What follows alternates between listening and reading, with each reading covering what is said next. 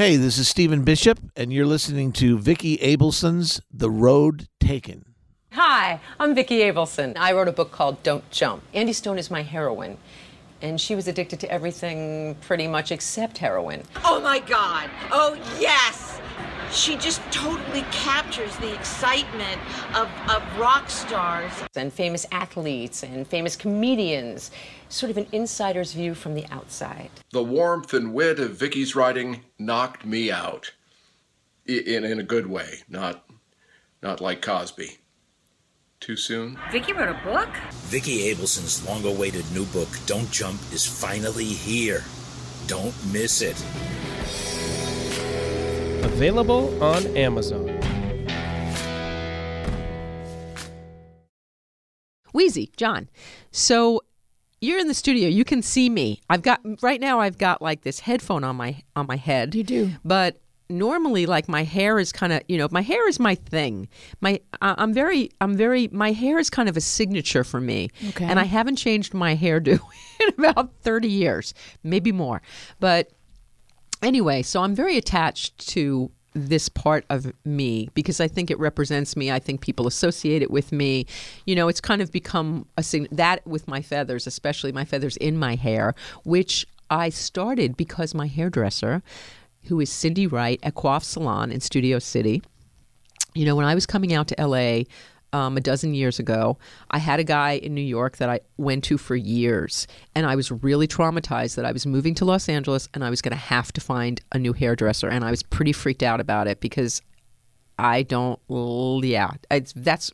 your hair is your thing. Yeah, anything else, I'll go to but no, and actually that's not true. I'm loyal to the same doctor, anyway. So my friend Kathleen Wilhoit, fabulous actress, fabulous singer. Kathleen's fabulous. Yeah. She suggested that I go to Cindy. I loved her hair. And I was scared. And it was before we moved out here, like 6 months before, so I could find somebody before. I was like looking for a house and looking for a hairdresser. Those were the two important things. Yeah. So, and the schools. It was all about the schools. Well, anyway, so I go to Cindy, and she does my hair the first time, and it's magic.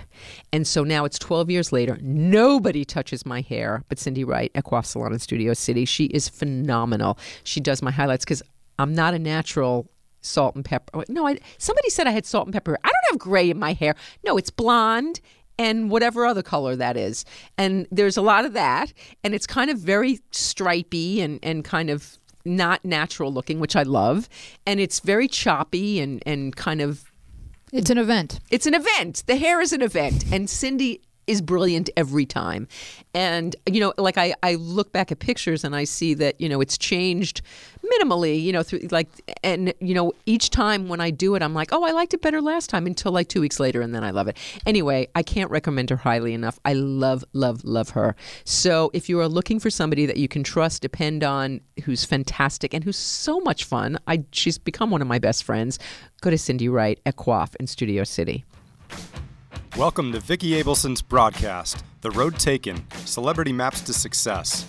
Vicki's the creator and host of the renowned celebrity-driven literary salon, Women Who Write, and the author of Amazon bestseller, Don't Jump. Here's Vicki. Hey, Lindsay. Hey, Wheezy. How are you guys? Very well. How are you, Vicki? Pretty good. I've had a bit of a challenging week. Yeah. I lost a close friend this week to breast cancer. Sorry. Thank you. And it was not completely unexpected because she's been stage 4 metastasized breast cancer for some years. And she's had not good luck with drugs and stuff, but she got on a recent one. It was the first time she had some hope where her numbers were getting better. I saw her just 2.5 weeks ago. She's from New York, and I saw her in LA, and she did look alarmingly thin. But the morning that she passed, Monday morning, she was producing a documentary for her Cancerland, which she's been a huge advocate for other women and for trying to get a cure and stuff. And her name's Champagne Joy. And she's been tireless and fierce in trying to raise awareness and raise money and all of that. And so she was on the set Monday morning looking unbelievable. She's the most colorful person I've ever saw. Bright Louise, I think you've seen pictures of I have Champagne. seen pictures. I'm not sure that I've met her. Yeah, but she's just wild looking, you know, color everywhere. Her hair, her crazy makeup, you know, wild, full of color. And that's her personality, just full of color, full of life. And so there she was that morning, dressed to the dressed fabulously, all made up. Looking happy, checked off her thing, liked her thing on Instagram, and the next thing I read, like 6 hours later, she had passed. Oh, and, my goodness. And just really devastating. And my stepfather, in the middle of the night, again, rushed to the hospital, and now he's got gallstones, and he's 93, and they don't want to do surgery, and he's not really eating, and my poor mother, and it's... So there's been a lot of stuff, and I'm actually having a procedure tomorrow. Oh, boy. Because I was in a car accident. I know, Lindsay, you were in a car accident recently. Well, mine broke my nose. The airbag broke my nose. Great. And so... that could be the title of your next book, though. The airbag broke my nose? Yes. Yes, the airbag broke my nose. And so I've been putting it off because I was hoping that my deviated septum would correct itself, but I guess it hasn't, so I still can't breathe out of the right side of my nose. So the plastic surgeon was pointing out that I have a bump because of it. And then he said, and you also have a hereditary hump. So a bump and a hump? A bump and a hump. I have a bump and a hump. But you know what? I've opted to leave my bump and my hump alone because I am who I am, and this is who I am. And even though I wasn't this bump I did not have prior to the accident. And they could just fix the bump. You know, it means breaking the nose again and going through all of that. And thank you. I just don't. So I was told that it was going to be this, you know, not a big deal, you know, that I'd have a little packing and I don't, Louise, you read my book, so I describe in great detail when my nose was broken in my 20s. In those days, they didn't put you to sleep when they did the surgery, and they took a hammer and they said, don't worry, it'll just be a little pressure. Well, that hammer was coming down on my nose, and I'm there looking at it. A little pressure. It was, you could have built a house with that hammer. It was, oh my God, it was horrendous. And the recovery was awful, and I looked scary, and this is going to be nothing like that, just a deviated septum. We're not breaking anything, no big deal, a little swelling, you know, you take some steroids, it'll be fine. So I called today, and the nurse says to me, well, you know, you'll have a splint for a week. I'm like, what? I can't have a splint for a week. I have a show next Wednesday. What do you mean I'm going to have a splint? No, there's no, I can't go out with it. What are you talking about? No, I just RSVP to movie night on Sunday. No splint.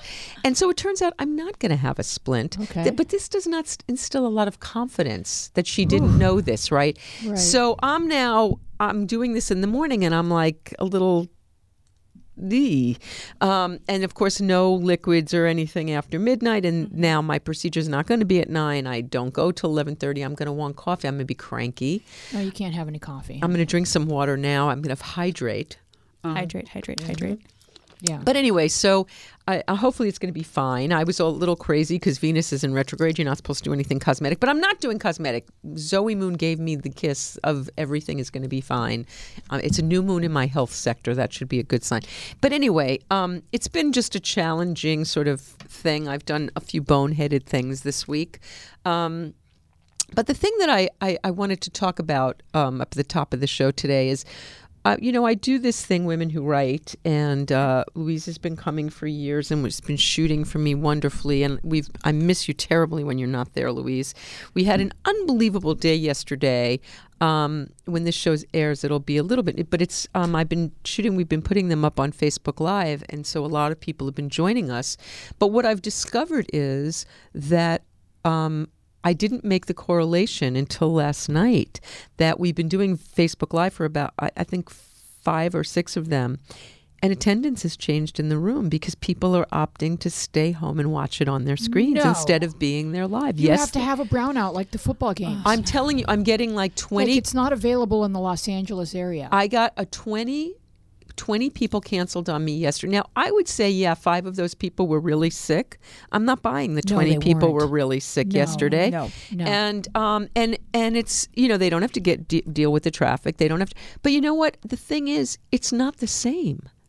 Yes, you're getting to experience in real time the show, but live theater, live events, a live concert. There is nothing like that. For those of us that were in the living room yesterday, that we had this duo, Schoolcraft and Murray, and they are hysterical.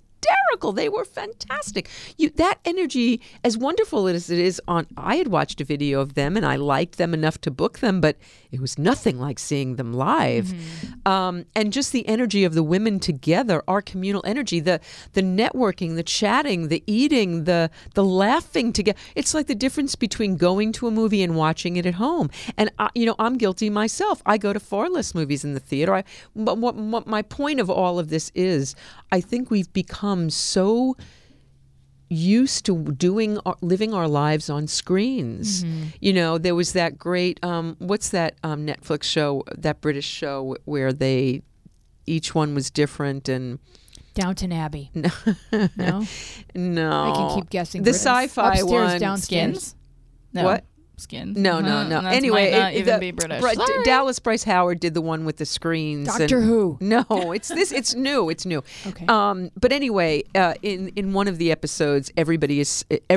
They don't even look at each other. They just are judging each other on screens. They're rating each other, and I feel like so much of life now is being lived on screens. Right. And we are communicating less. We're communicating plenty. I'm communicating more than I ever have with people, but I'm doing it typing. I'm not talking to as many people. I'm on the phone less. I'm in real life with them less. All right. Have you heard of Game Layer? No. Game Layer is where, Subway kind of figured this out. Yeah. So did AA, really. Mm-hmm. But you get credit for showing up. And so if everybody had like a Women Who Write ticket and then it got clicked like with a punch every time they showed up, then they would get a free Subway sandwich or a free Vicki Abelson's Women Who Write. I love that. Every 10th time, but they have to come and get it clicked because people get sort of addicted to that satisfaction of earning another point. I love that. I think that's a brilliant idea. Whatever it takes. But for me, the main tragedy is that we're losing that face-to-face, that connectedness. And it makes me really sad. I know I'm living less of my life in the real world and way more of my life online. You could also just have Carl Reiner come back because that seems to do the trick. Yeah, I just it's not about a one, but it's not about a one thing, a one-off. It's about being a part of a community. Yes, it's about the community. And yes, it matters that we have a Women Who Write group page on Facebook. And for those of you out there, men or women, you're invited to join a Vicki Abelson's Women Who Write group. And we do 30-day writing challenges, and we're there to support each other through everything. In fact, Louise's show, Journals Out Loud, has an opportunity right now, and I'm going to go on there and promote it on our group page, and everyone's going to get on and be supportive of what Louise is doing, and that's what we do on there. So yes, we can support each other online. And for those of you out there who don't know about Journals Out Loud, especially if you've got teenagers or pre-teens, Louise has a fantastic podcast called Journals Out Loud, which it deals with teenage issues. And real teens are on there discussing them, and there's callers and there's questions and answers, and it's a wonderful thing. There's an app. There's an app. There's even an app. There's actually 2 apps. Okay. There's 2 apps. Yeah. Why are there 2, Louise? Oh, one is more anonymous. One is called Journals Network Advice, and one is called Journals Network. And that one, people have screen names, and I just felt that maybe people would ask more questions if nobody knew who the heck they were. I bet that's probably true. Yeah. They're a planet instead. Yeah, you get to pick a planet, and everybody's like one of 10 planets. Well, And the that's reason cool. there's 10 planets is because, the moon gets its own avatar. So. The moon is cool. Well, so supporting your podcast and for us to rally around, we can do all that stuff online, but there's nothing like looking each other in the eye, breaking bread together, which we do with not a lot of carbs, but there's carbs. There's Penny's incredible kugel. Penny. And you don't get to have Penny's kugel if you're Penny's watching the best online. person. She is. She stays and helps me clean. The girl Yeah. is an angel. But She's it's not an just angel. about that. She's just a great person. She's a wonderful person, and it is about that in that she does it by choice and offers and is so gracious. Because that's who she is. And that's who she is in everything in life. And Penny Barnett, by the way, we give her a plug. But it's the thing that about showing up for each other. And I've just made the. Are you guilting me? No, what I'm trying to say is I haven't been coming. No, but I miss you. But the truth is, I miss you. There's a lot of people that I miss that haven't been coming lately, and it feels different. There are a lot of people that persevere and still come every month. And there are new people that have joined. But there were a core of us that were going on for years. And, a good chunk of that core doesn't come often anymore. But it's not about Women Who Write as much as it's about living life and the change in life. And not that one. I've decided that I want to be more present in real life. Mm-hmm. The dating apps, fuck the dating apps.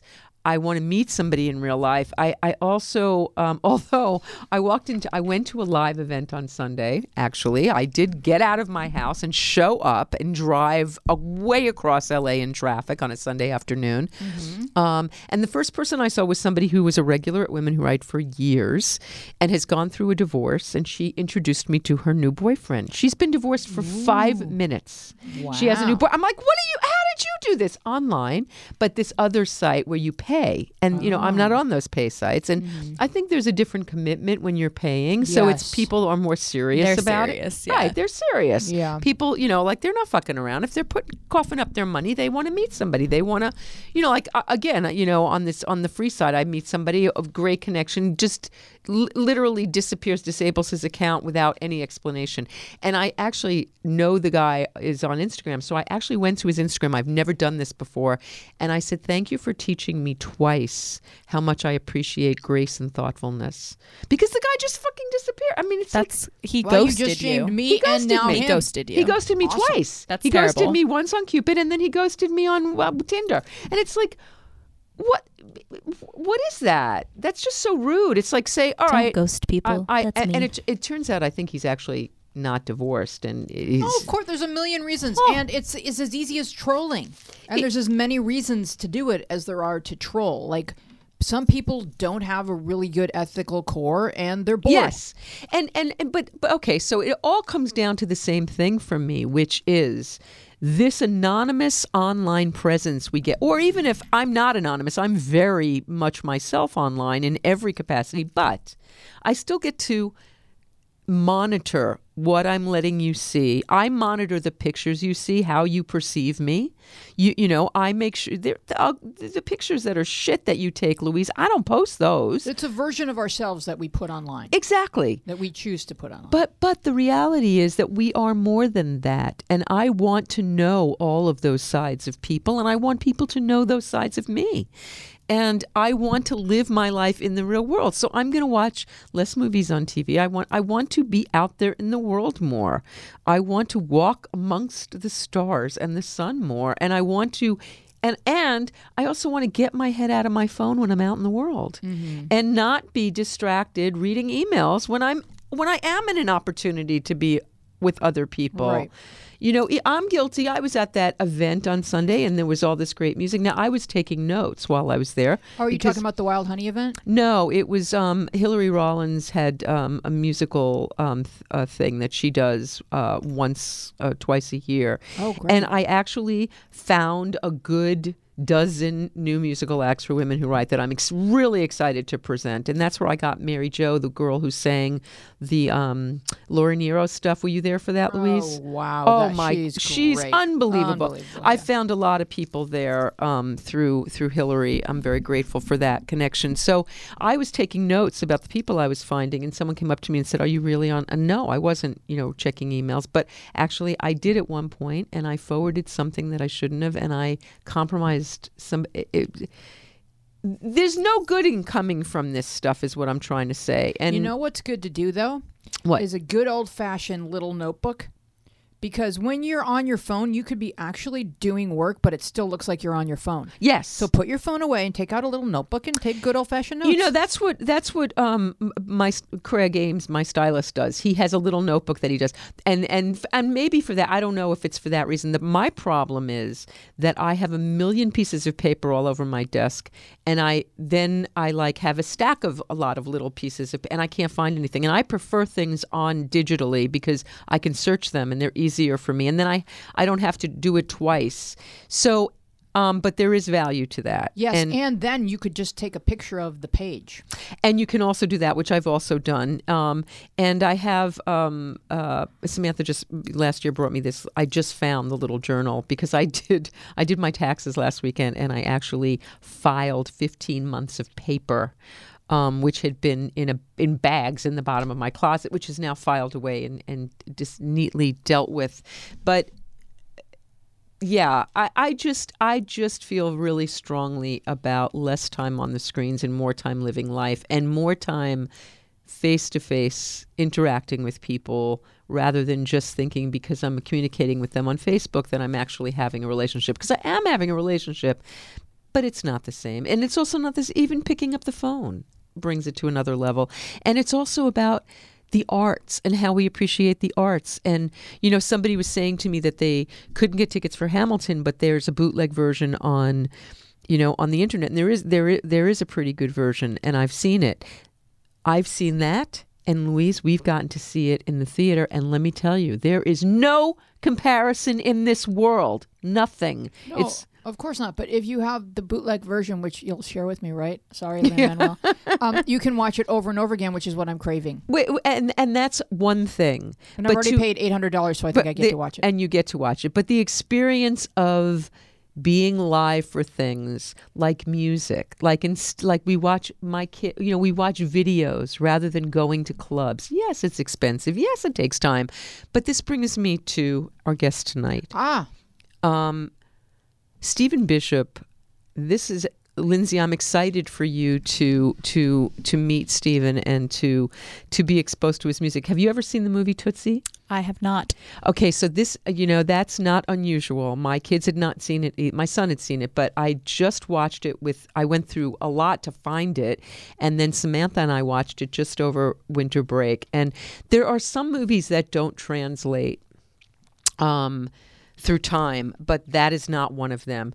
And it's just phenomenal, and it really holds up. And Stephen wrote the theme song for Tootsie, which is gorgeous. And we might get a treat tonight because I think Stephen's going to be bringing a guitar with him. Would you play that song? I'm going to beg him. I mean, I would also like to hear something new that he's doing, and get to hear that. But oh my God, I would love to hear him play the song from Tootsie. So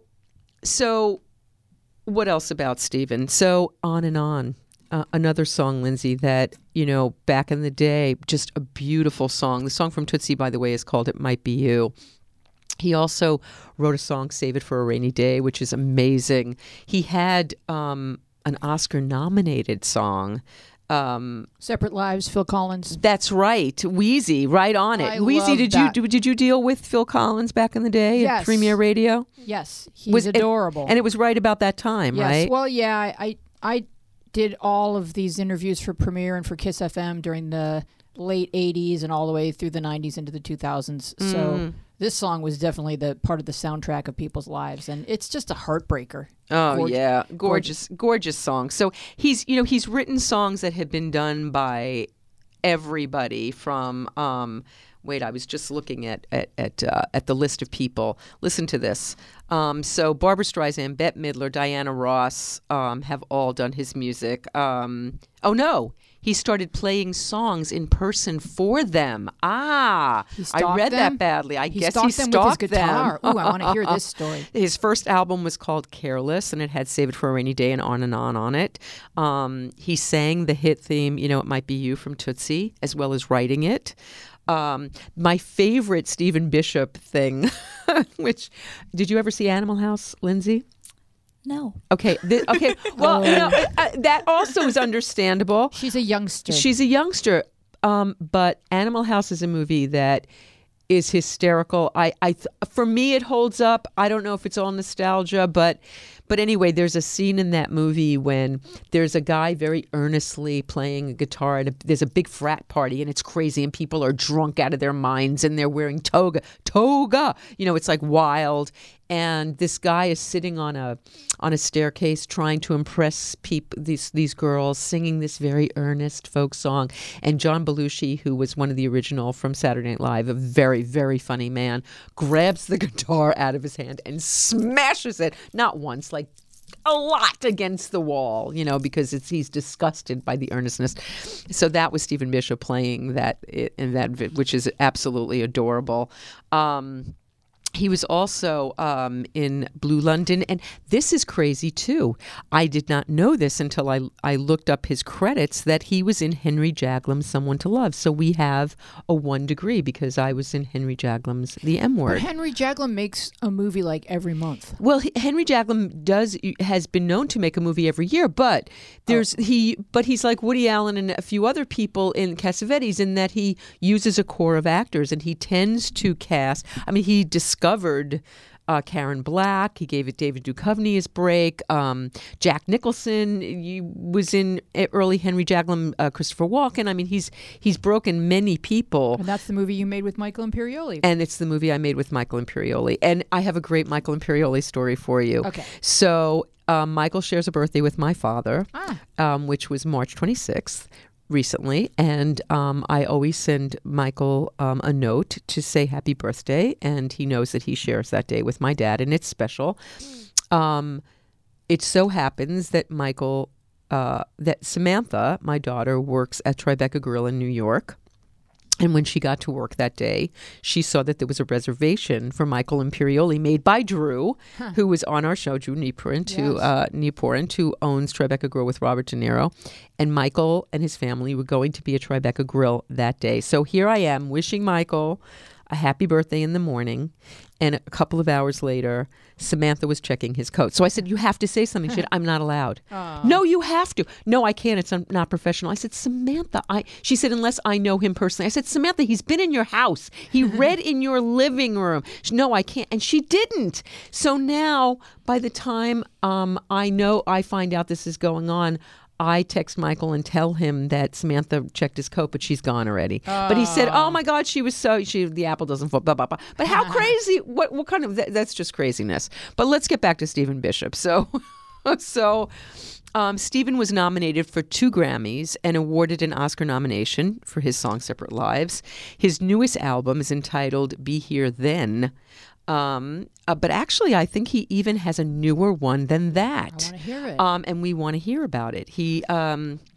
And in Eric Clapton's autobiography, he mentions Stephen as one of his favorite songwriters. Wow. When Eric Clapton thinks you're the shit, you're the shizzle, man. Yeah. So we know it. Lindsay, have you heard of Eric Clapton? Yes. Okay. That name I know. Yay! Also interesting is that when Stephen was just a kid, he was a clarinetist. And my dad, my before-mentioned father, played the clarinet. And when I was in junior high, I played the clarinet, except when I did it, I couldn't get a flute. All the flutes were taken. Yeah. So I was assigned the clarinet, and I had very long hair like you, Lindsay, and I used to cheat. I didn't really learn the fingering. I would look and put my hair over my things. I did the same thing when touch typing. I didn't learn how to do that either. So I cheated my way, and of course, who did I cheat? Myself, because I never really learned to play the clarinet. Don't know how to play the clarinet, do you, Vicky? I suck. But I did learn. I do know how to wet a reed properly, and how to get a proper sound from a mouthpiece. Although it has been 50 years, so. That can get you into certain parties. It could possibly get me into certain parties. So I'm really excited to chat. I invited Stephen to come to Women Who Write and to play for us. And when I told him that it was at 11 o'clock in the morning, he laughed at me. He was like, no, there's no singing at 11 o'clock in the morning. And I said, you know what? Mickey Dolenz told us the same thing. Howard Kalin told us the same thing. But I badgered them for so long that they eventually gave in and did it and had a fabulous time. So now I'm finding out Stephen might be willing to sing at like noon. So if I make him like the headliner, thing, yeah. and if you can come at like 12:30 and sing, so I'll be pressuring him today to come and sing for us at Women Who Write. All right. But in the meantime, we got him right here, right now on The Road Taken. So ladies, let's welcome Stephen Bishop. Hi, Stephen. Welcome to The Road Taken. Hi. So I'm very excited to have you in the studio, Stephen, because I've been trying to get you for a while now. I've been courting you for some months now. Yes. And I was telling Louise and The flowers came. They're very nice. I'm shitty with I got to get on the Seas Candy. Would Seas Candy have done it quicker? No, flowers are good. Oh, flowers good. So I was telling Louise and Lindsay that the first thing I tried to do originally was to get you to come and live to do Women Who Write to the literary salon. And then when I told you it was at 11 in the morning, that was like, oh no, I don't sing at 11 in the morning. No, it's not. I'm not. I'm a happening guy in the morning, but it's usually 2 in the morning, 3 in the morning, 4 in the morning. Yeah. Sometimes 5 in the morning. I'm right I there get with that. you. We were emailing at like 4. Yeah, I'm Yeah, right there with yeah. you. I'm Sadly, with that. Yeah. Night owl. The thing about the salon, that I think I told you, I chased Mickey Dolenz and Howard Kalin for years to get them, because they also said I don't sing in the morning, but then they did it, and it was pretty spectacular. So I'm going to still. Morning? Yeah, it was a whole spectacular. It's a spectacular thing, and we also go live on the Facebook. So there's like a couple thousand more people watching it. Oh. And so it becomes like this bigger event now. But back then when they did it, we weren't. But it was just the women in the room. But it's an incredible. But anyway, you said after 12 you can. Yeah. So we're going to work it out. We're going to get you in the living room and get you to do it. So because I was telling you that the reason, if you just came and talked, I went into the Grammy Museum and saw Boz Scaggs a couple years ago. Uh-huh. He didn't sing, not a lick. And I walked out of there. I was suicidal. I couldn't take it. You can't give me Boz Scaggs and not give me Lowdown. You just can't do it. So, and it was also a very kind of tedious interview where they were just talking about who the engineer was and the bass player on a track, and who cares? It's Boz Scaggs, So it was very frustrating for me to be in a room with him and not, because his music, you are your music. I mean, I can't separate Stephen Bishop from On and On, and yeah. Although you could separate Stephen Bishop from Boz Scaggs. Well, there you go. That's a good point. So we're going to have fun tonight. I love it. So you're one of the rare people, maybe the only person that I've had on this show that I don't know in real life. Oh. Carol Bayer Sager was the first. Actually, she was the first. And we did that one on the phone. So I haven't really had a face-to-face. So this is an unusual. But we have a 1 Degree, which is interesting, and I didn't know until I read your bio that you did a Henry Jaglom film. Oh, yeah. As have I. Oh, you did? Yes. Which movie? Recently, The M Word with Michael Imperioli. I don't know that one. Yeah, it's new. And the most recent, which I'm in for like a second, which I'm actually spacing on what the name of it is. It'll come. Ovation, his newest. Oh, I don't know that. But I was in Someone to Love. So tell me about that experience working with Henry. What was that like? Well, that was like what, 85? Yeah. It was fun, I mean, it was fun because it was, his movies are all, I don't know whatever anybody says, but they're all like improv. Totally. 100%. I mean, he gives you sometimes the idea of where to go, but yeah.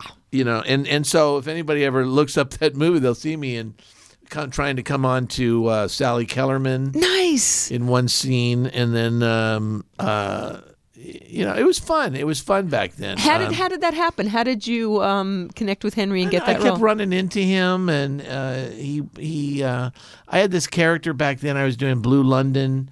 I was the 6th member of the Dave Clark 5, and wow. And and he used that name, so that was my name in the movie. And then I think I sang a little bit of "Looking for the Right One," my song. In there, and it was just fun. I did a couple of movies. I did. Okay, my favorite thing of you, other than your music, I was just telling. I mean, come on, that scene I gave my love a cherry. This is what he's singing, that Lindsay, had in that. no stone. I gave my love a chicken. Now, do I grab the guitar out of No, your you hand? don't. Yeah, I don't. I don't grab it and smash it. But that's just classic. And I didn't know that was you until years later. Oh, really? I didn't realize that was you at the time. Maybe I was very stoned at the time. So it's possible that I did know at the time and then forgot. Wait, when you watched the movie? I was so high when I saw that movie. As a matter, oh God, It's a great movie. It still holds up. Still funny. It totally does. It totally does. It does for me. I was telling Lindsay, I'm giving her a list of movies she has to watch, and Tootsie. Well, we'll get to that. So It's true. I have a long list. Before we get to like all the great things that you have done, let's start out. You're little Stephen Bishop. Where do you grow up? Where'd you grow up?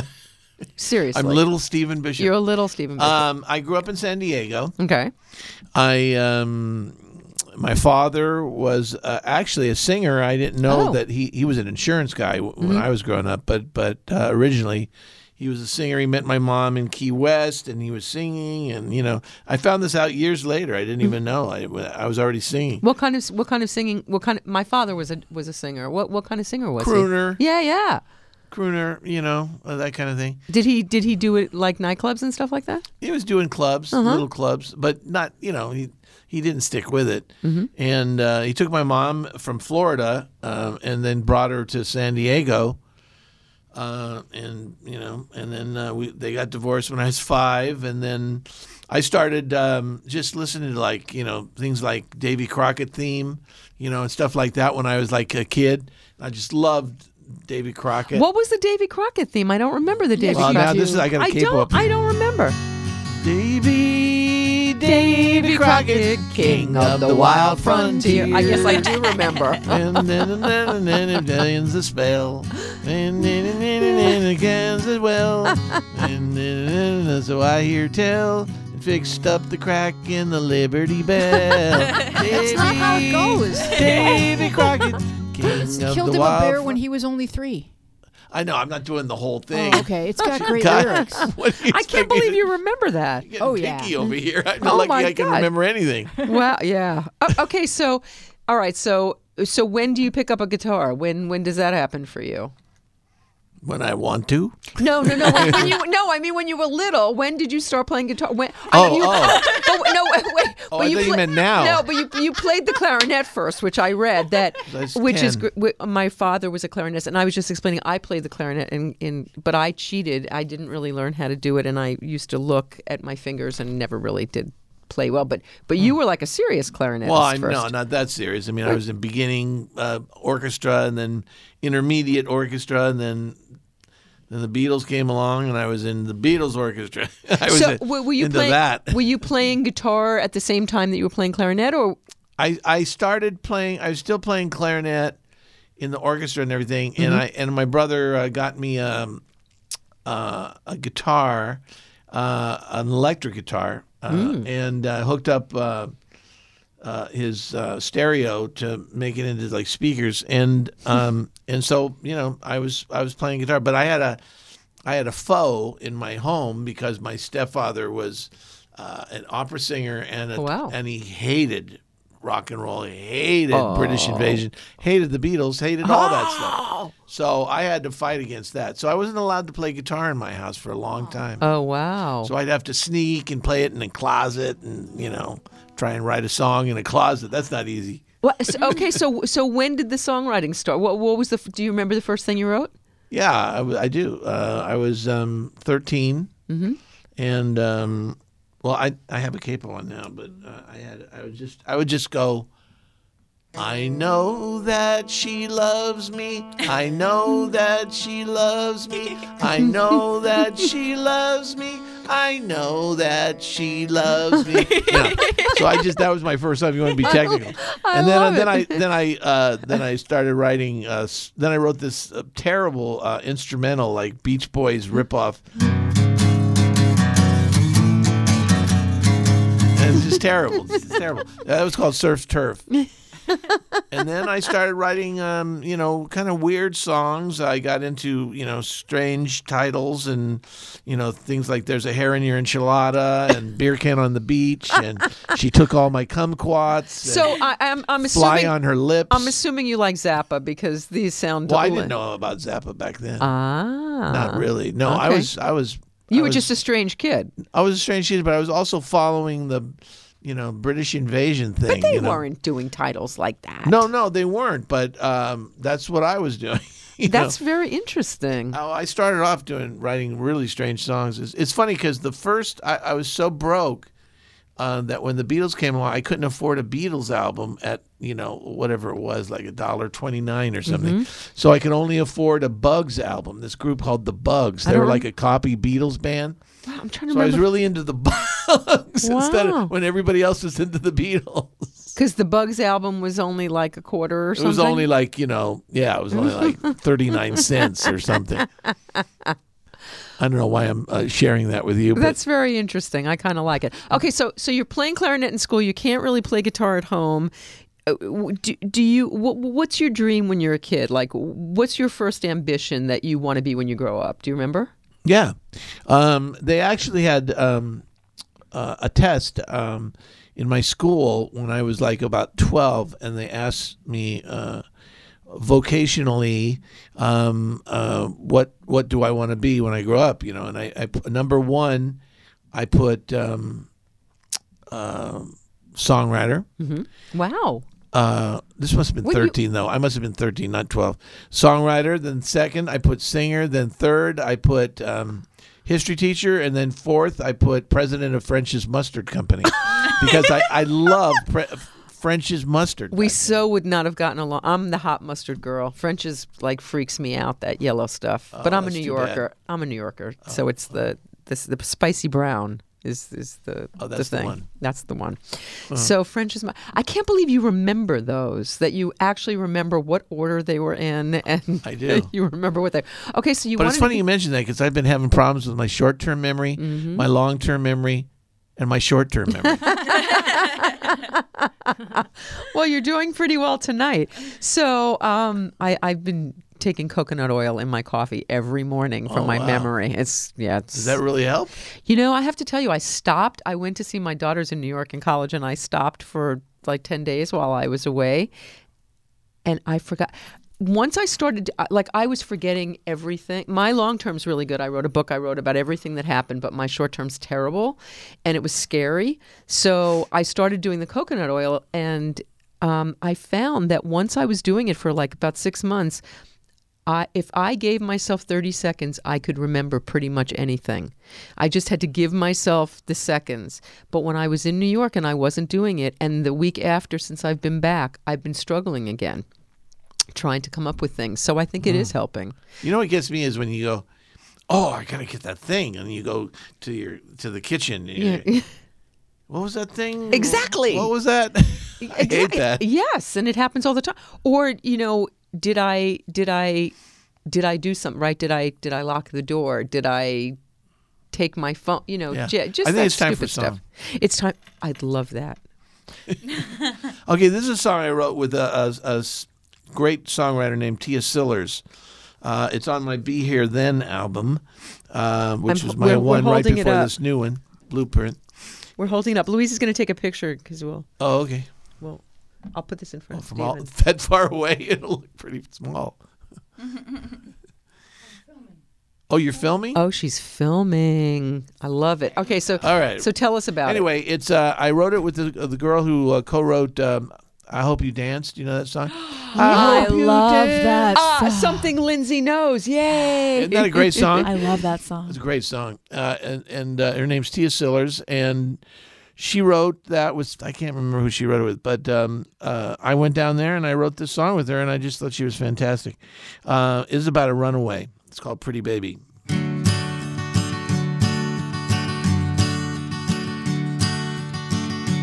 Have you seen my pretty baby holding a halo walking down the road? Thanks for asking. Her name is Angel, and and I'm the fool who let her go. If you know my little darling, could you tell her I've been on my knees, sending whispers up to heaven to turn her around and bring her home to me. Whoa, I'm no good at all without her. Oh, I don't care if the whole world knows.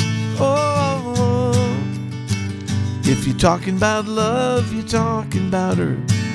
If you see my pretty baby, tell me so. Here's a picture, my girl smiling. Don't it take your breath away? You think that's something? Ought to see her in real life. She outshines the sunshine most any day. Whoa, I'm no good at all without her.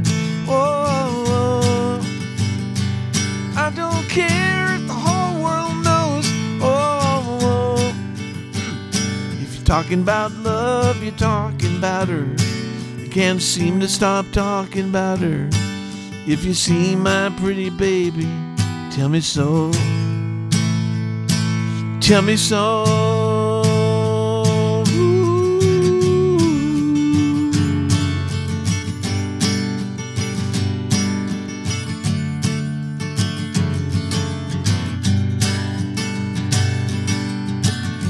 Have you seen my pretty baby holding a halo, walking down the road? Thanks for asking. Her name is Angel, and I'm the fool who let her go.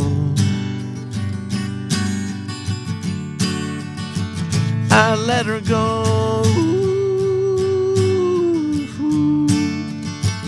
I let her go. Don't know why I let my pretty baby go. Don't know why I let my pretty baby go. I can't even talk about how much I love that song. I love that song. Wow. I love it. Oh my God, I love that song, Stephen. I'm so excited. I'm going to be promoting the crap out of these. Oh, well, that's on Be Here Then. I absolutely. All right, so wait, before you play us some more music, But I tell just us. had a terrible cold in Japan. I'm just like getting over it still. Well, you sound amazing. So now, what was your process with that? So when you're co-writing a song, are you does one person write the lyrics, one write the music? Did you do it together? No, we did it together. And what comes but first? What came first was I had the melody. Do do do. Have you? What did I have? The first part of it was like, have you seen my? I didn't have Pretty Baby. I had. Have you seen my crazy girlfriend? I don't know what it was. By the river or something like that. It just started out like that. I had a little bit of it, and so she kind of took it. She was amazing. It's a fabulous, incredible song. Writer. Great talent. So okay, so let's go back to how you started songwriting. So that first song that you did with that little riff that you did over and over, I love you or whatever that one was. So the Beatles inspired you. That it started with the Beatles for you? Not totally. Davy Crockett. It started with Davy Crockett, and then I think my brother used to bring home a lot of folk music. You know, it was like, and I was like 10 and 9 and stuff. And I used to start listening to the Limelighters and the Kingston Trio and Michael Rowe, the boat ashore. Hell yeah! Hallelujah, hallelujah, hallelujah. Roll the boat. And listen to all that early folk stuff. But I just started writing. I just met Art Podell of the New Christie Minstrels. I heard him sing on Sunday. Oh, you did? Yeah. He's great. That's funny. Yeah. So you're listening to folk music. You're listening to Davy Crockett. The Beatles come along. You know right away this is what you want to do. Well, not necessarily. Well, I mean, I knew I wanted to. Yeah, I mean, it just seemed like the natural thing when I was like that age. I had friends of mine, and we formed a band called Stave and the Marquis. I was Stave. And Stave? What does Stave mean? Well, I told my mom back then, Mom, when I'm around the guys, call me Stave. Oh, because it's Steve. Because it sounded like English. It's like I would be I would be in typing class or something, and you go, yes, and in seat 4, I go, that's Stave's teacher, and you go, are you from here? Yeah. So I always I did that one day. It sounded like, I was Stave, and then my friend Mark was the Marquis. So he was Stave and the Marquis. I love it. And we barely did anything. We did, Finally, at some point, I got together with some guys, and we formed this group called the Weeds, and then we played Nothing to Do with Weed. Right. And back then, it was just the weeds in the backyard. Uh-huh. And we wound up playing, this park, and all these girls would, So now wait, you're not the you're the guitarist. Are you the lead singer? Yeah. You're the lead singer and the guitarist. Yeah. Okay. And for a while, I was doing.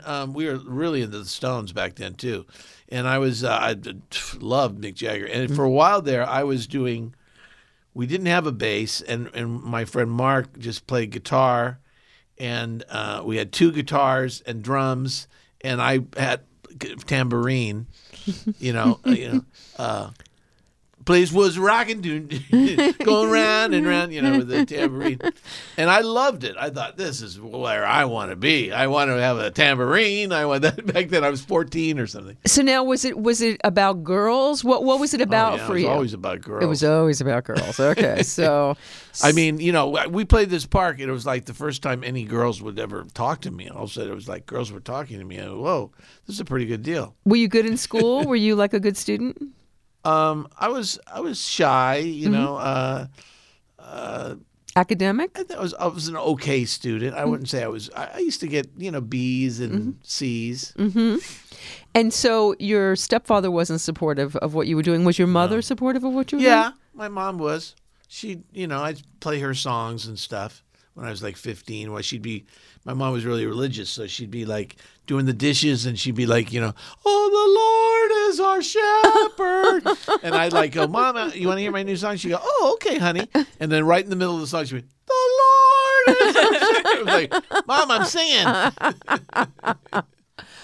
That's fabulous. How, as you started to, so how did success start to happen for you? So you have these bands, and you're playing out in parks and stuff. And then we, we tried to make it in L.A., and we recorded in L.A. a little bit. And first time I saw a star, I saw Ray Charles, because we recorded at his studios. It was like really cool.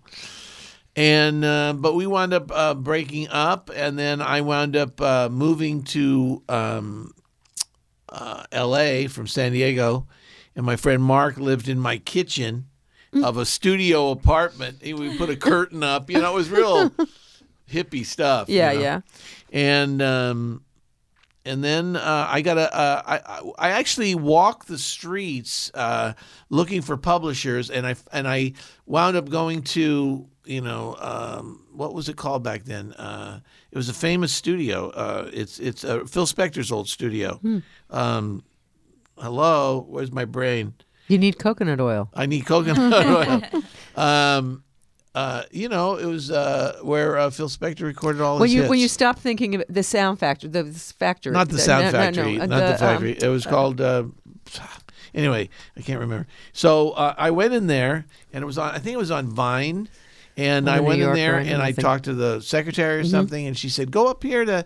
There's a guy, this publisher, E.H. Morris, and anyway, they told me where to go, and so I wound up going up there, and I wound up signing a deal, $50 a week as a staff songwriter. How many songs did you walk in there with?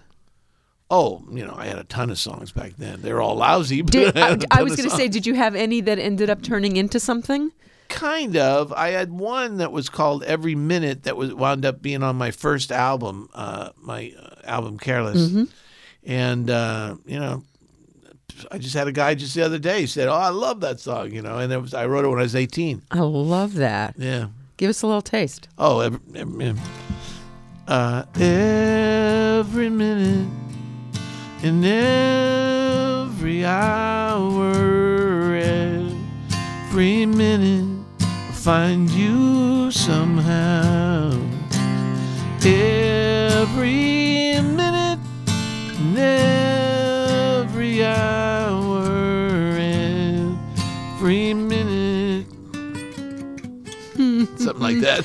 So now, how does songwriting happen? My friend for you? James Lee Stanley wound up recording that on James his Lee first is a song. good friend of Do you mine know, too. You know I Stanley? love I call him him. Stanley. Yeah, he's a great guy. He's wonderful. Mike He's been Nesmith my good produced buddy one of for my years. events, and James Lee came up to the Henry Miller Library that Nesmith promoted and did a great. set. And Oh, has yeah, done he's my, funny. He's a great James Lee's performer. done my living room twice. Oh, really? Yes, he Wow. has. Great. He's fabulous. So what comes first for you? Like, so do you hear music first usually, or how Well, does usually it? it's the title.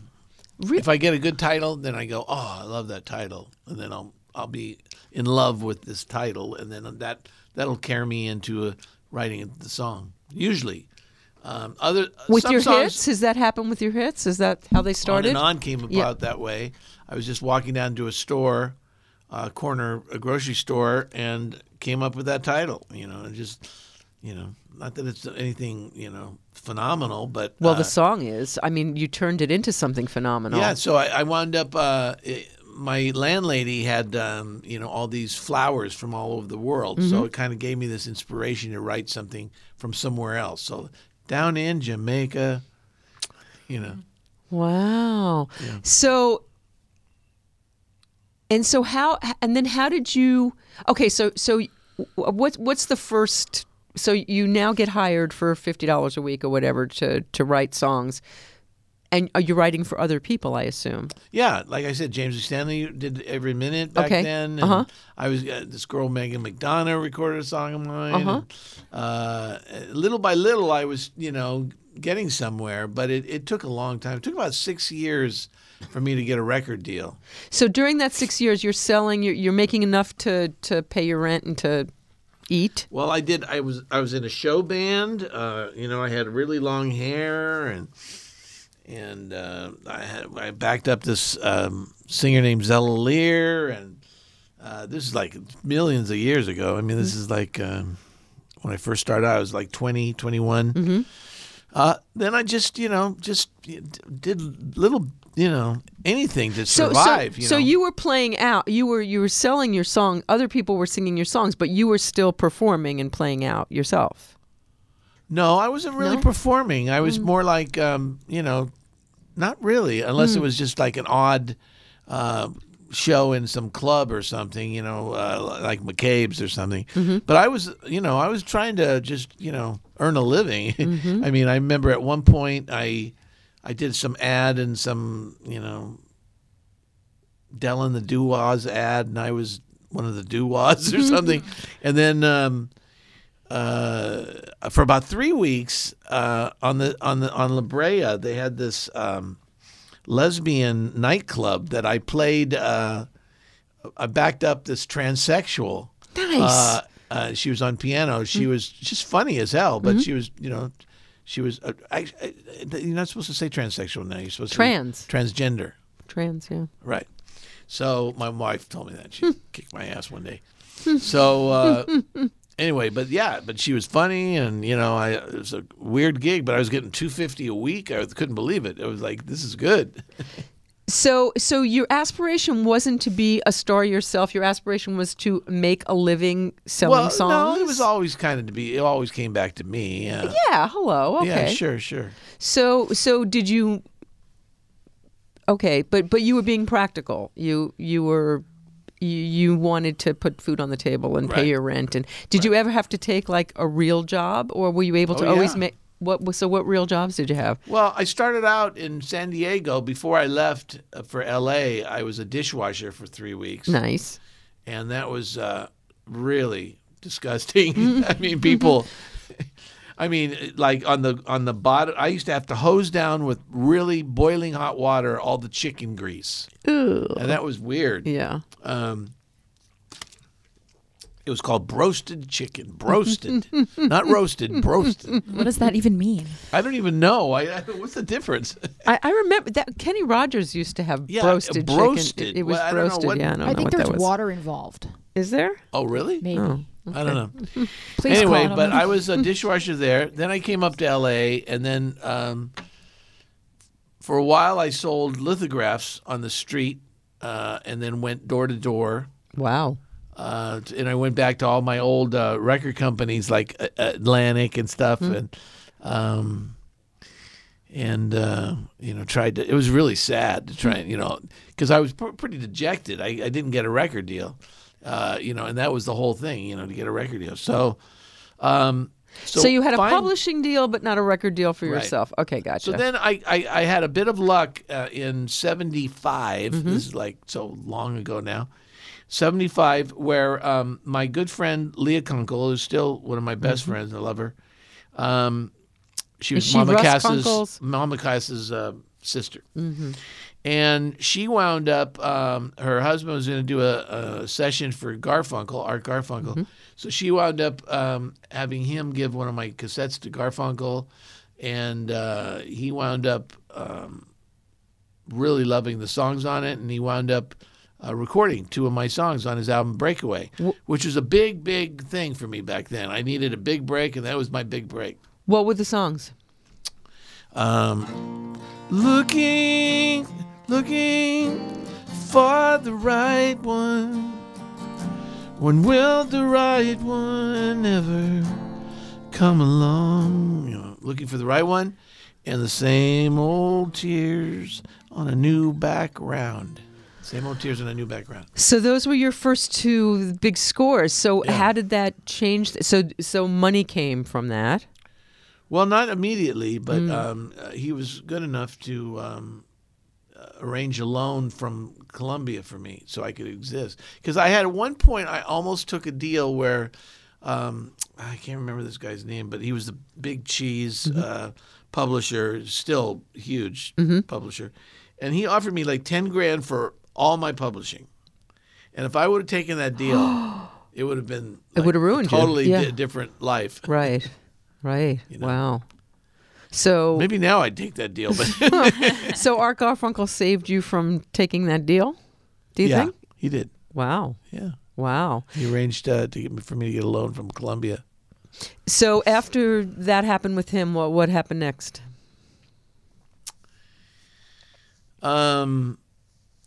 After that, a lot of things were happening around that time in 75. My friend Richard Holland, who just called me today, you're my only friend. This is what he always calls and tells me.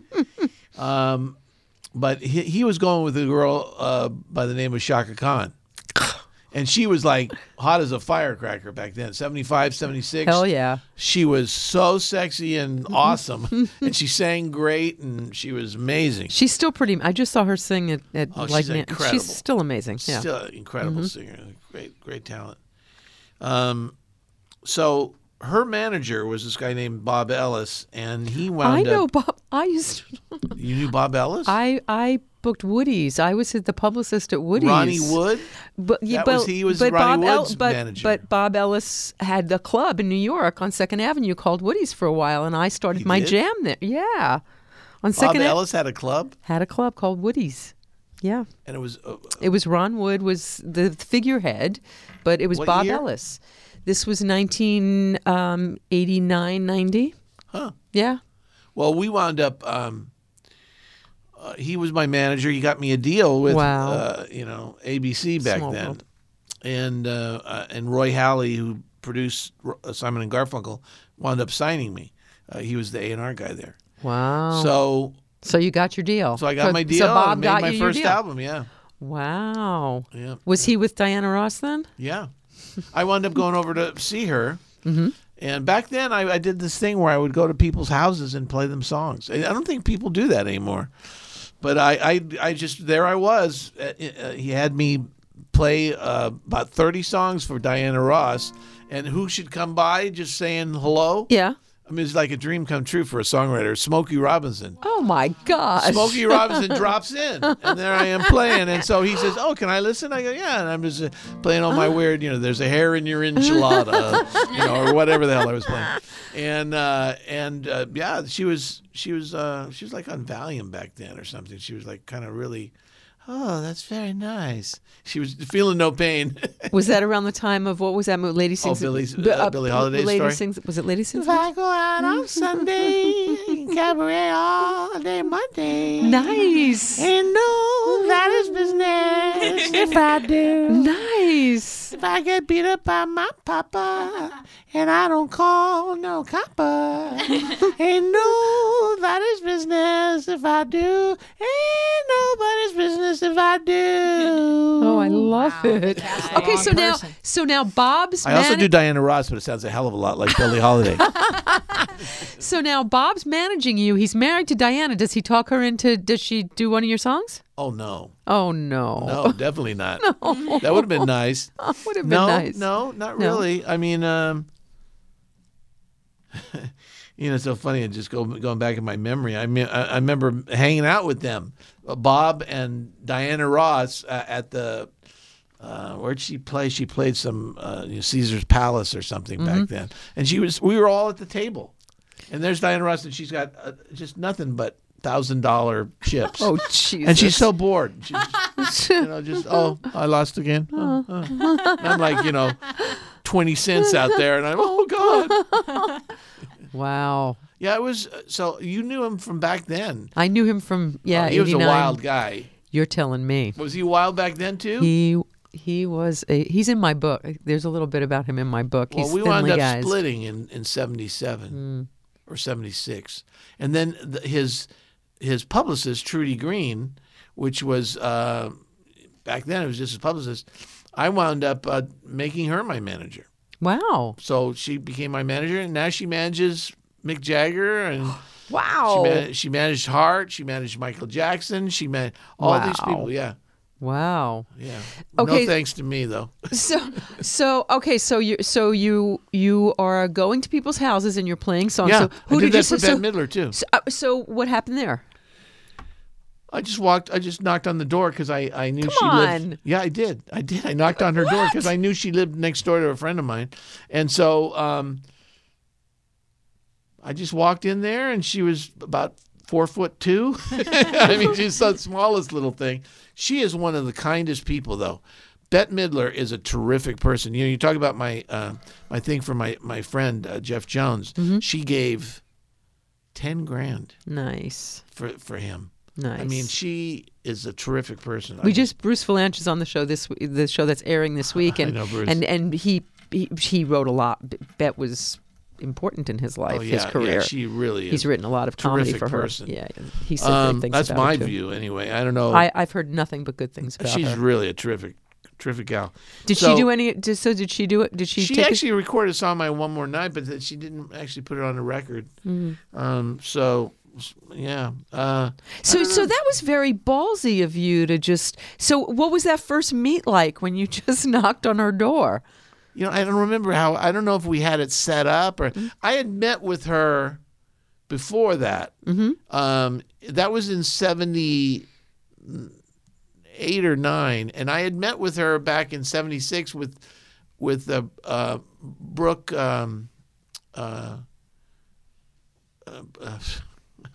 What's his last name? You so need coconut oil. I guess so. Coconut oil. I go through this all the time.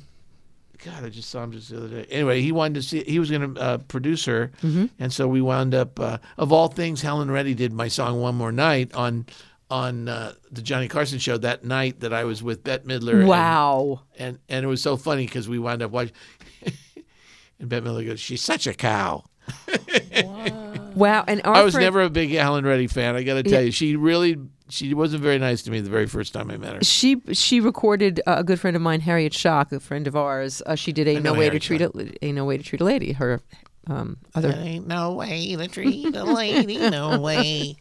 That's Harriet's song. Yeah. So okay, so yeah, there's like 2 degrees all over the place. This is crazy. Well, I've been in the business a long time. You certainly have. Okay, so you're with Bet and you're watching Helen Reddy. Yeah. So now how did Helen Reddy get your song? How did oddly enough, life's strange. Sometimes it's like this guy. Well, I've had champions in my career where somebody will meet me or hear my songs. They'll go, "I want to champion you. I want to make Stephen Bishop a big star and get everybody to do his songs," and that kind of thing. So I'll always meet these people who kind of discover me in their own way, And so one of them was Joe Wizard, who produced The Lovin' Spoonful and a bunch of other people. And he was going to produce her, so he wanted her to do some of my songs. So we set up a meeting, and I was just really new. I was nobody knew who I was or anything. And I was in her office, and she came in with her husband at the time, and she was really like crazy and full of anxiety. And she saw me with a guitar in her office, and she went, "Oh no live auditions, man, no live auditions." Wow. I've been there, man. I've been there, and I'm thinking, I'm there now. She's been there. I've been there now. This is really uncool to say this to me. Really? I have my guitar ready to go. So she said no, and then her husband said, "Hey, Helen, no, let's give the kid a break. Come on, let him have one song." And she goes, for those okay. of you out there who can't see, Stephen is pushing his finger against his nose to give him that mob look. Okay. And he says, "Just let him do one song, Helen." So she goes, "All right, just one song." So I do this song of mine that I had written called "One More Night." Not the Phil Collins song that is "One More Night," but my song, "One More Night." And I wound up doing it, and she was, "That's very nice, very nice. Get me a lead sheet." Cut to 3 years later, Kim Fowley calls me on the phone, who I'd known for years and years. And he says, "Hey, I want to cut One More Night with Helen Reddy." He's producing her. Wow. And she doesn't even know it's the same song. Wow. Isn't that funny? So that's the business. That's the business. So you're selling. Okay, so you sell to Helen Reddy. Who else is doing your music in the early days? I played in person. I think Melissa Manchester. I played in person too. Wow. And then and is Bob Ellis Barbra Streisand? How did that happen? I went over to Barbra Streisand's house. Stay in front Carrollwood. of the microphone. How did you get to Barbara? I had a guy, another champion named Steve Jaffe, who was a publicist. Is a publicist. Jaffe and Associates. He married Susan Blakely. Oh, okay. Anyway, so he said, "I want to get Barbara to hear you. I want to get Barbara to hear you." And she was at that time. This is so long ago. It's he's talking. This is like, and then. Davy Crockett stepped into the river. No, it was like, what year? It must have been 75. 76? Probably 75 or mid 75. And so anyway, he arranged it, and I got into my little Volkswagen, and I drove down to Carrollwood Estates, and there I was, before I knew it, in Barbra Streisand's living room with John Peters right next to me. Oh. And then she came out back then she had a balcony in her living room. So from her bedroom, I guess. So she came out on this balcony, and she had just done her hair, and it was all that curly thing, and for A Star Is Born, and and she looked like a big star. Wow. That's a star. She had this Afghan or something, and it was like, wow. Wow. And she came down and she went, "I thought the radio was on. Was that you, Stephen?" And I was like, yeah, that was me, big star. So you'd already been playing for John Peters when she came in? Yeah. Uh-huh. I had been singing him a song. And she loved a song that I played for him that he loved called "One More Night." Uh-huh. And she wound up recording it. Well, okay, so now you're having. And I sat there for I don't know, like hours just playing songs for her. Wow. I mean, it's really it's funny. I've had this experience, but I mean, it's Diana Ross. So have Barbra you Streisand. have you seen them again later? And then one time with Michelle Phillips, who was, of course, one of Mamas and the Papas. And one thing was interesting about that, she was looking for songs, and I was going to play her songs in person. Mm-hmm. And then I wound up going to, she was living with Warren Beatty at the time. So I go to Warren Beatty's house to meet Michelle. Mm-hmm. And right when I got there, Jack Nicholson and Warren Beatty were arriving. Oh, stop. Serious. And they just had played tennis. And they were just sweaty, and they had just walking in as I was walking in. Wow. So it was like unbelievable, Those were the days. Those were the days. And so I sat there, and Warren Beatty said, "Hey, play me a song," So I played him a song called "Careless," which was on my first album. Mm-hmm. And he actually changed part of it. And he said, "You don't need this part here. You could do that." And he rewrote part of it.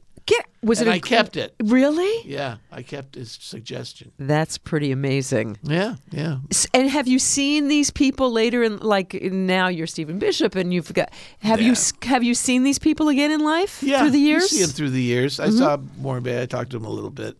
Through the years, I hung out with him a little bit because he knew people I knew. Mm-hmm. So, he was a fool. He used to chase girls.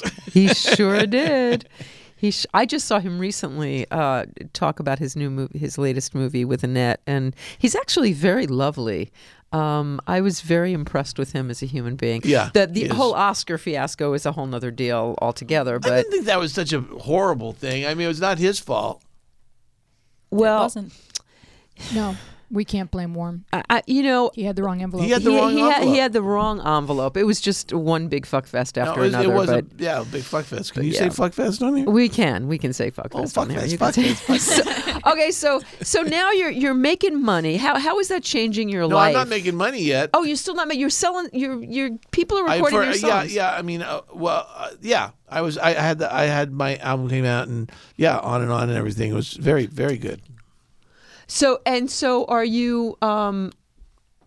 Okay, so wait a minute. So now that's a whole different thing. So now you're ready to do a song pretty soon. Okay, so now your own album comes out, and now your life changes. How does your life changes? Because now you're not just a songwriter. Now you're a singer-songwriter, and now you're a personality. So how does your life change when that happens?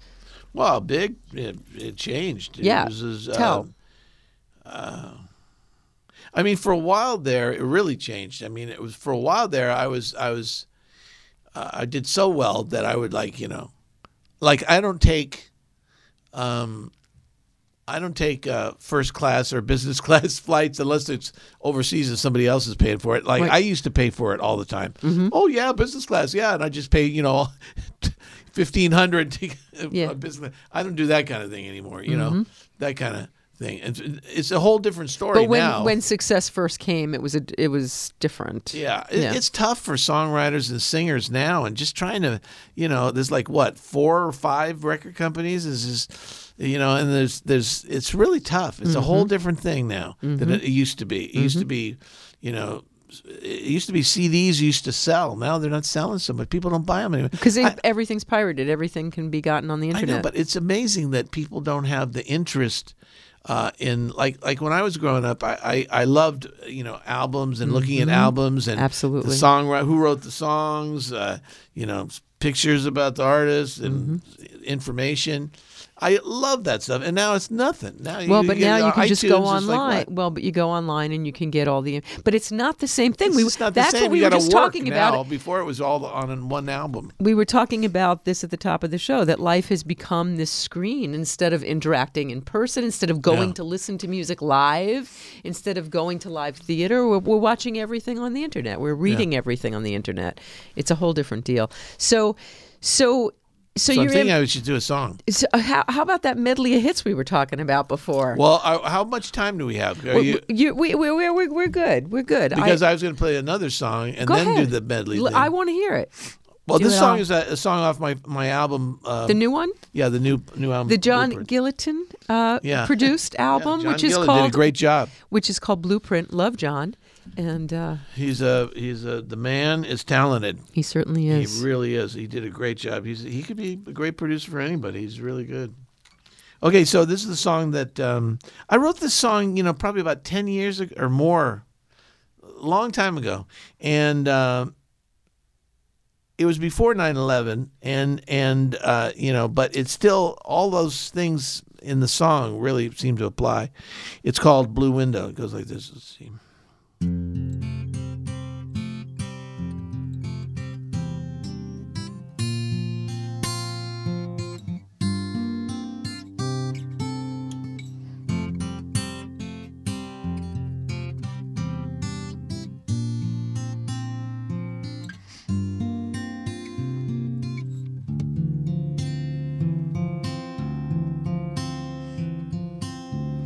Flew home today from somewhere far away. Sat down in my chair, turned my TV on, see the world out there. Saw a plane go down, rebel troops on hallowed ground. We've got a new oil spill, the sending men of peace up a steep, steep hill. Tell me, have you seen the world through my blue window? Through my blue window, have you seen the world through my blue window?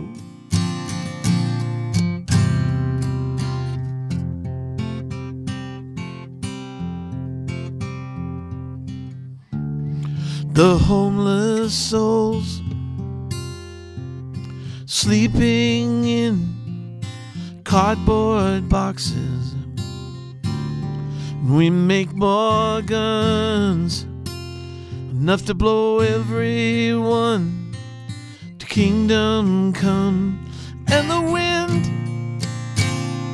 of change trickles down in bitter rain. Still we search for clues and make somebody's pain headline news. Tell me, have you seen the world through my blue window?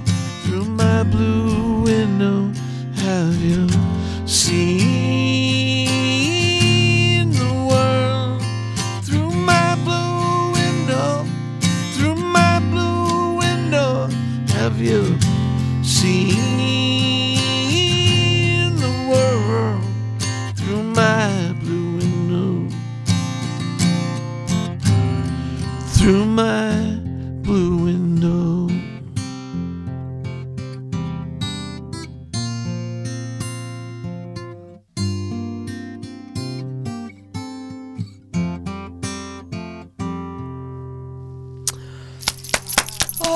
This is from Blueprint, Stephen Bishop's new it's on there. album.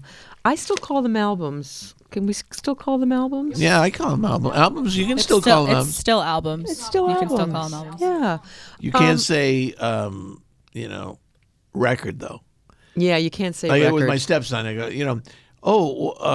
what's that newest record I heard? He said, record. Yeah, album still works though. Okay, so that's a heavy song. That's a heavy song. Very heavy, but you don't hear many songs like that. People don't write like that anymore. I mean, as far as, politically and I didn't want to blame anyone. I just wanted to say, hey. So have you written anything in our new normal? Yeah. Have you? No. No? Okay. I just can't stand it. Well, I don't say his name. I don't but, I can't stand to talk about him. Yeah. But I have a lot of friends who are, good quality people, and they're oh no, Yeah, I don't like talking about politics that much because you just get into trouble. It's just God.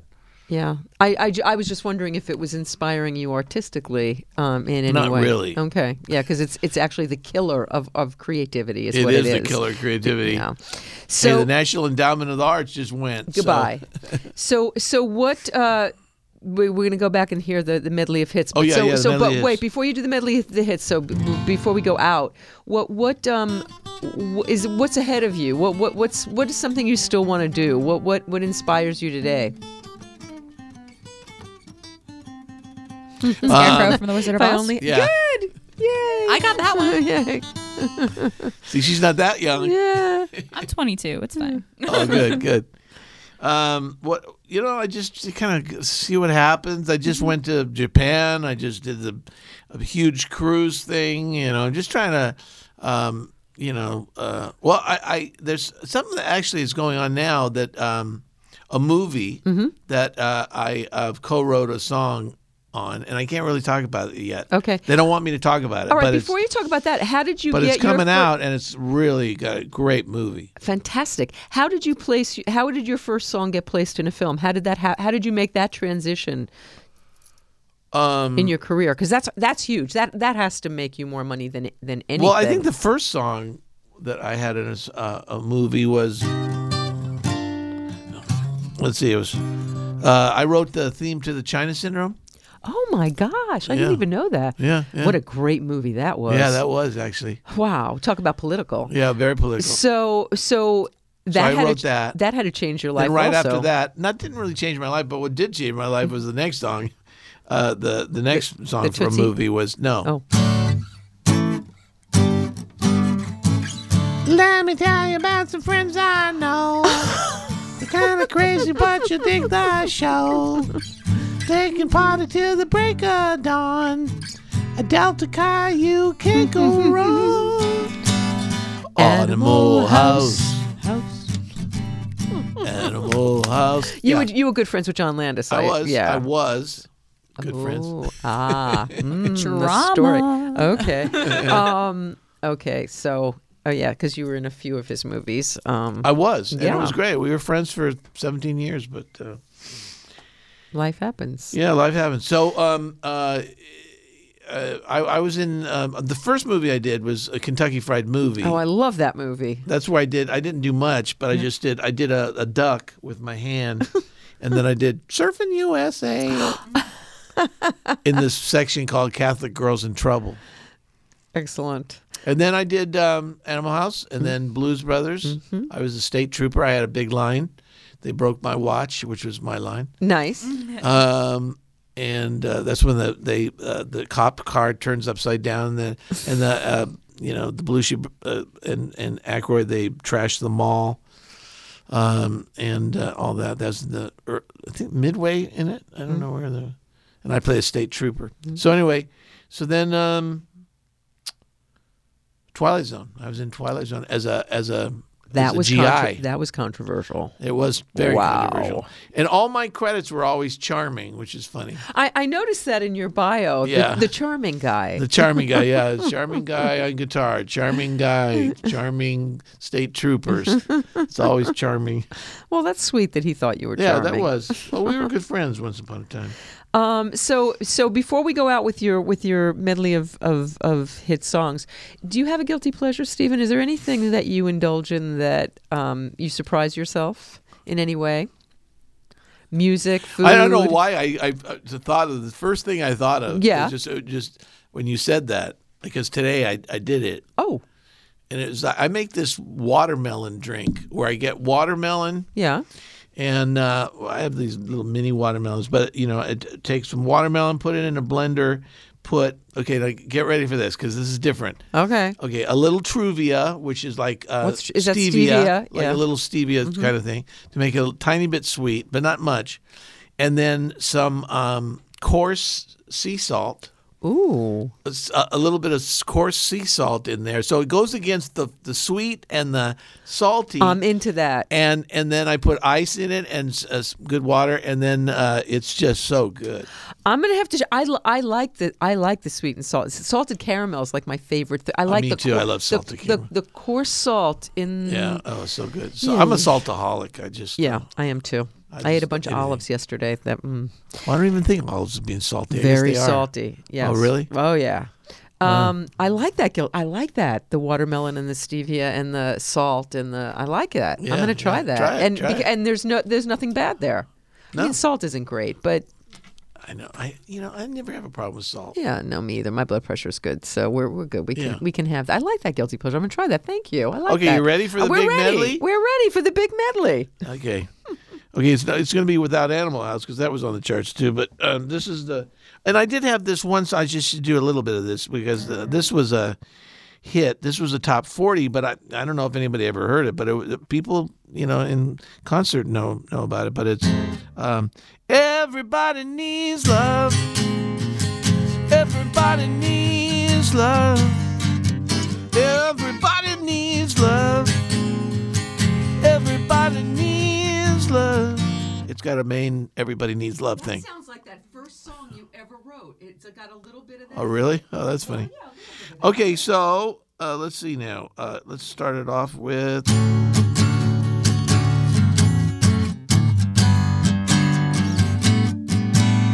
Well, she's kind of pretty, drives a big car too, and when I hold her in my arms, I never know what to do. If she's got everything she needs, what does she need me for?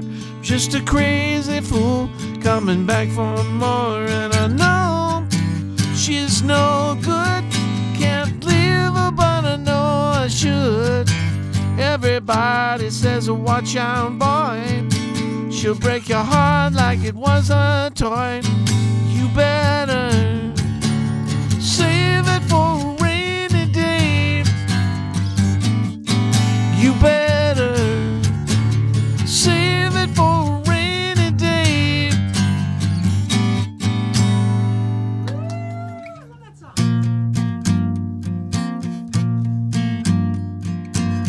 Down in Jamaica, they got lots of pretty women. Steal your money, then they break your heart.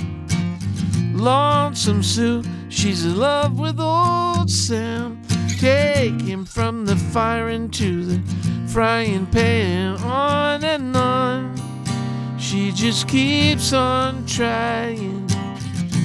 And she smiles when she feels like crying. On and on, on and on, on and on. Let's see. Whoops, that's not so slick.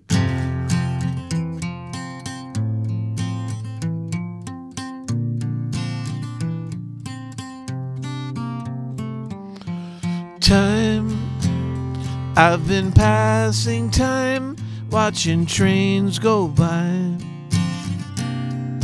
All of my life, lying on the sand, watching seabirds fly, wishing there would be someone waiting home for me.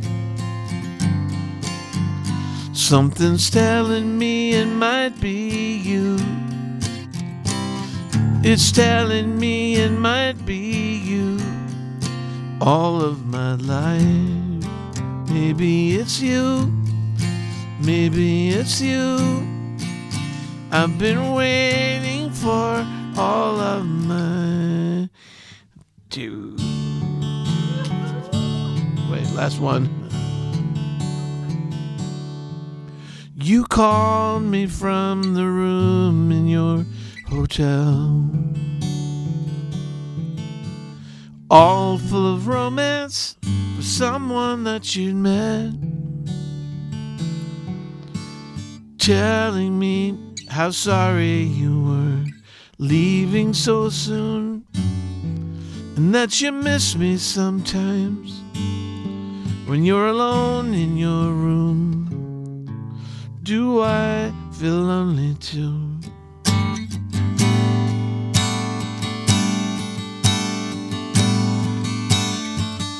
You have no right to ask me how I feel. You have no right to speak to me so kind. Someday I might find myself looking in your eyes. But for now, we'll go on living separate lives. Yes, for now, we'll go on living separate lives. Woo! The screaming. That'll be $25 right now. Wow, I feel like I was at a concert. Stephen Bishop, thank you so. This is one of my favorite shows. Absolutely fantastic. Thank you so much. Oh, sure. Okay, so I have to. I said it when Stephen was here, but I'm going to say it again because I really mean it. That was one of my favorite shows of all He time. is so cute. Love him. Did you notice like the huge dimple he has? He is adorable. He has like the cutest dimple ever. I never noticed that before. Adorable dimple. But the three of us, just had a private Stephen Bishop concert. Private concert. Fantastic. We had really good seats. And we had really good seats. And for Front those row. of you who are out there listening to this show, I'm thinking those songs sounded pretty damn good. Oh, yeah. It's like spot on. He was complaining that he had a cold. I thought he sounded excellent. I went right to Spotify and found him. Yay. So Lindsay, I'm going to cut to you first, but and you know what? Before I do my takeaway, I want to hear yours because you were really motivated. This is the first time you've been like, I have something to say. Yay, Okay. yay. Yeah, Go. well, because I do. Well, I just admire him a lot because he, like, kind of knew what he wanted to do all along and, like, followed it. And I had that same dream when I was younger, and I, like, kind of gave up on it and, like, moved somewhere else. But, like, seeing him and hearing all of that and witnessing just what he, like, does, I'm like, huh. Are you a singer-songwriter? I kind of. I sang. Okay. I never got like enough courage to do the songwriting part. So Well, maybe. it sounds like somebody maybe will revisit an old passion. I think so. I miss my guitar. You see, well, that's what the show is all about. Well, it's about merging creativity and commerce, but it's also about motivating and inspiring us to be creative, Right. which, yeah. I need Well, to you go already back. have the engineering part. You know how to record, so you can make your own demos. And there's no Right. reason not to, young lady. Well, No, there I you have go. a microphone and I have a guitar. I just have to play the guitar. Well, there you go. And that's what I think my takeaway with Stephen is he is he was indefatigable. Like the fact that he would just walk up to Bette Midler's door and knock and then sit down and play for hours for her and do the same thing with Warren Beatty and with Jack Nicholson? with All was over. Diana Ross and Barbra Streisand. Barbra Streisand. I mean, oh my God, that's just, first of all, he has incredible balls because it takes a lot, and it's not just balls. He has a lot of what I loved. He knows he's good. He has a lot of self-confidence. That's what gets him so far. Like, yeah, I mean, a lot of artists are insecure and struggle with that. I don't think Stephen has insecurity. Yeah, I think everyone has insecurity, but I think he knows that he writes great melodies. Mm-hmm. And in this business, a great melody is the gold. Mm-hmm. So if you've got the gold, walk up and ring the doorbell. Hello, Diana Ross. I come with gold. Yeah. So, and Louise, so do you have anything that you wanted to add as far as what the takeaway for you was today? Well, I mean, I kind of agree with John Landis. He's very charming, and he can play the guitar, and he writes great melodies, and he knows that much about himself, Yeah. and he's like songman. He is songman, and I also love the fact that when he sang his stuff live, it sounded as good as the CDs, which is very unusual, I have found. I mean, that to me was a perfect concert. I mean, it was just... I was literally going through my head as he was playing. I was like, I don't think this really needs any EQ or reverb or anything like that. And I was like, what? Yeah, I know. He's pretty crazy. Well, thank you so much for sharing this with me tonight. I'm so excited. I can't wait to get it out on the cyber webs. Lindsay, thank you. Weezy, thank you so much. Thank you, Vicky. To everyone out there, we'll see you next Tuesday for a new show on The Road Taken, a radio-free podcast here whenever you are. The Road Taken is a radio-free podcast here whenever you are. A new show every Tuesday. Available on iTunes, SoundCloud, Stitcher, TuneIn, and on the corner of Hollywood and Vine, where I'll be using a bullhorn. Well, you can also get links to all this and more at VickiAbelson.com. That's VickiAbelson. Please follow, subscribe, review, lather, rinse, repeat. Till next Tuesday. And mine and binge our archive while you're at it. It's rich with information, inspiration, and fun, damn it. Thanks for listening. And if you like to watch, keep your eyes peeled for our next Facebook Live.